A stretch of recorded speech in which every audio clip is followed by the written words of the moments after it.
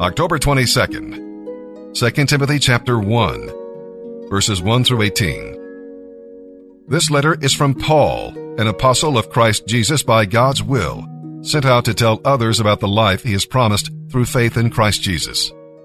It is written to Timothy, my dear son. May God our Father and Christ Jesus our Lord give you grace, mercy, and peace. Timothy, I thank God for you. He is the God I serve with a clear conscience, just as my ancestors did. Night and day, I constantly remember you in my prayers. I long to see you again, for I remember your tears as we parted, and I will be filled with joy when we are together again. I know that you sincerely trust the Lord, for you have the faith of your mother Eunice and your grandmother Lois. This is why I remind you to fan into flames the spiritual gift God gave you when I laid my hands on you. For God has not given us a spirit of fear and timidity, but of power, love, and self-discipline. So you must never be ashamed to tell others about our Lord. And don't be ashamed of me either, even though I'm in prison for Christ. With the strength God gives you, be ready to suffer with me for the proclamation of the good news. It is God who saved us and chose us to live a holy life. He did this not because we deserved it, but because that was His plan long before the world began, to show His love and kindness to us through Christ Jesus.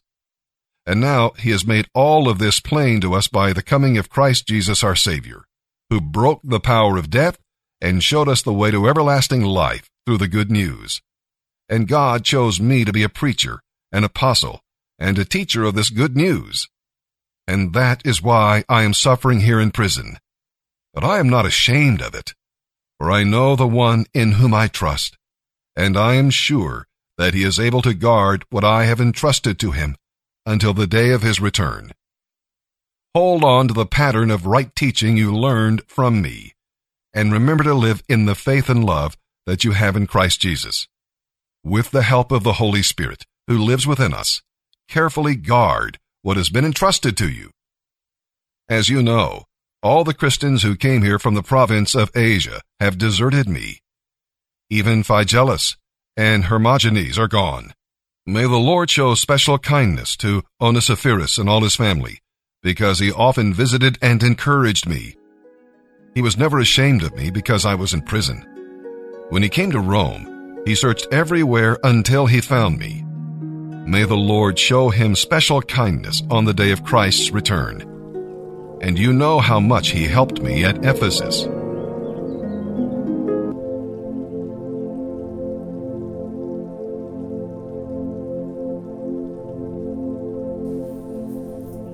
This week's Bible meditation, Isaiah 26:3. You will keep in perfect peace those whose minds are steadfast, because they trust in you.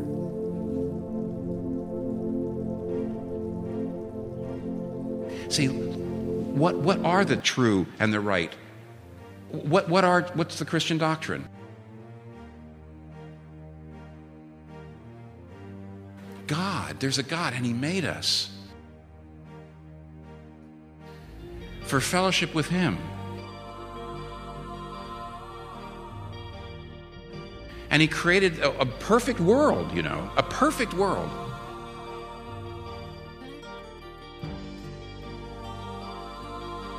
In which there's no sorrow or disease or death originally. And He wanted to live with us in it. And of course it's gone all wrong, and we've turned from Him, and the world is broken, but He's sent His Son into the world to rescue us, and He's preparing a new heavens and new earth. We're going to live with Him forever.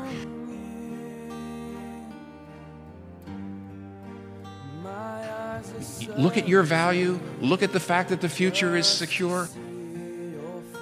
Now, what does that mean? If you're a Christian today and you believe all that doctrine and you're not at peace, you're not thinking. If you're a Christian, you don't bracket out. You bracket in. You think big picture. Everything's going to be okay. If you really believe just the basic Christian truth, and you think it and think it and think about it, you're going to get peace. And if you don't have peace, you're not thinking. God did not make the world to be a world filled with sorrow and death and violence and suffering. But he's got a plan. He's got a plan to renew it. He's got a plan to get it back.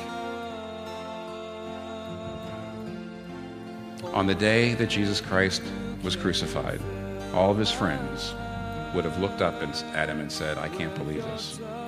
The good he was doing, the people he was healing, the people's lives he was changing. I can't believe this happened. I can't believe that these charges were trumped up. I can't believe they're doing this. And you would have said, I can't believe that God could bring anything good out of this. You would have gone home saying, there's absolutely no way God could bring anything good out of this. And you were looking straight at the greatest thing God has ever done toward the redemption of the world. And God is saying that is just the prime example of what I'm doing in everybody's life. Even the terrible things that are happening to you, I'm working out for good.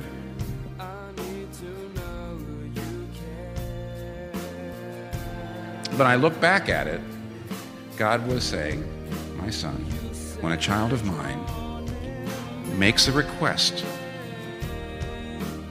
I always give that person what he or she would have asked for if they knew everything I know. Do you believe that? To the degree you believe that, you're going to have peace.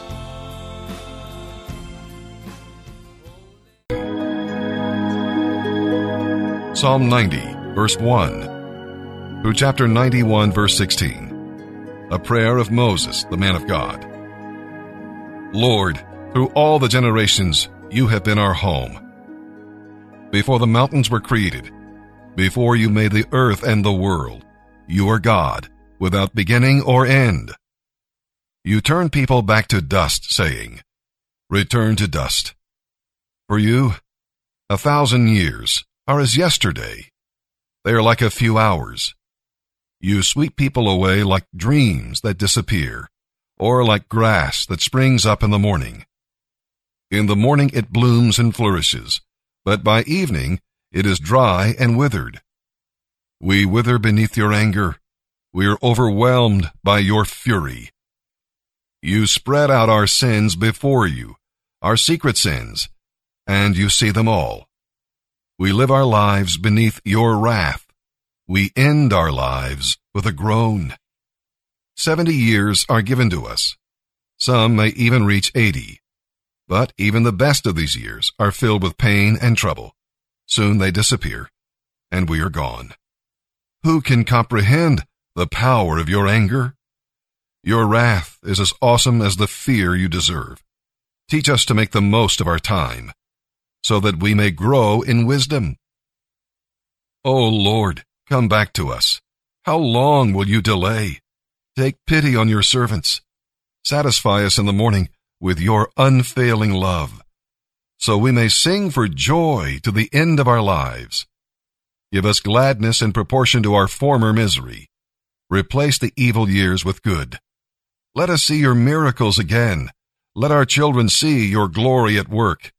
And may the Lord our God show us his approval and make our efforts successful. Yes, make our efforts successful. Those who live in the shelter of the Most High will rest in the shadow of the Almighty. This I declare of the Lord. He alone is my refuge, my place of safety. He is my God, and I am trusting him. For he will rescue you from every trap and protect you from the fatal plague. He will shield you with his wings. He will shelter you with his feathers. His faithful promises are your armor and protection. Do not be afraid of the terrors of the night, nor fear the dangers of the day, nor dread the plague that stalks in darkness, nor the disaster that strikes at midday. Though 1,000 fall at your side, though 10,000 are dying all around you, these evils will not touch you. but you will see it with your eyes. You will see how the wicked are punished. If you make the Lord your refuge, if you make the Most High your shelter, no evil will conquer you, no plague will come near your dwelling, for he orders his angels to protect you wherever you go. They will hold you with their hands, to keep you from striking your foot on a stone. You will trample down lions and poisonous snakes. You will crush fierce lions and serpents under your feet. The Lord says, I will rescue those who love me. I will protect those who trust in my name. When they call on me, I will answer. I will be with them in trouble. I will rescue them and honor them. I will satisfy them with a long life and give them my salvation. Proverbs 26, verses 1 and 2. Honor doesn't go with fools any more than snow with summer or rain with harvest. Like a fluttering sparrow or a darting swallow, an unfair curse will not land on its intended victim.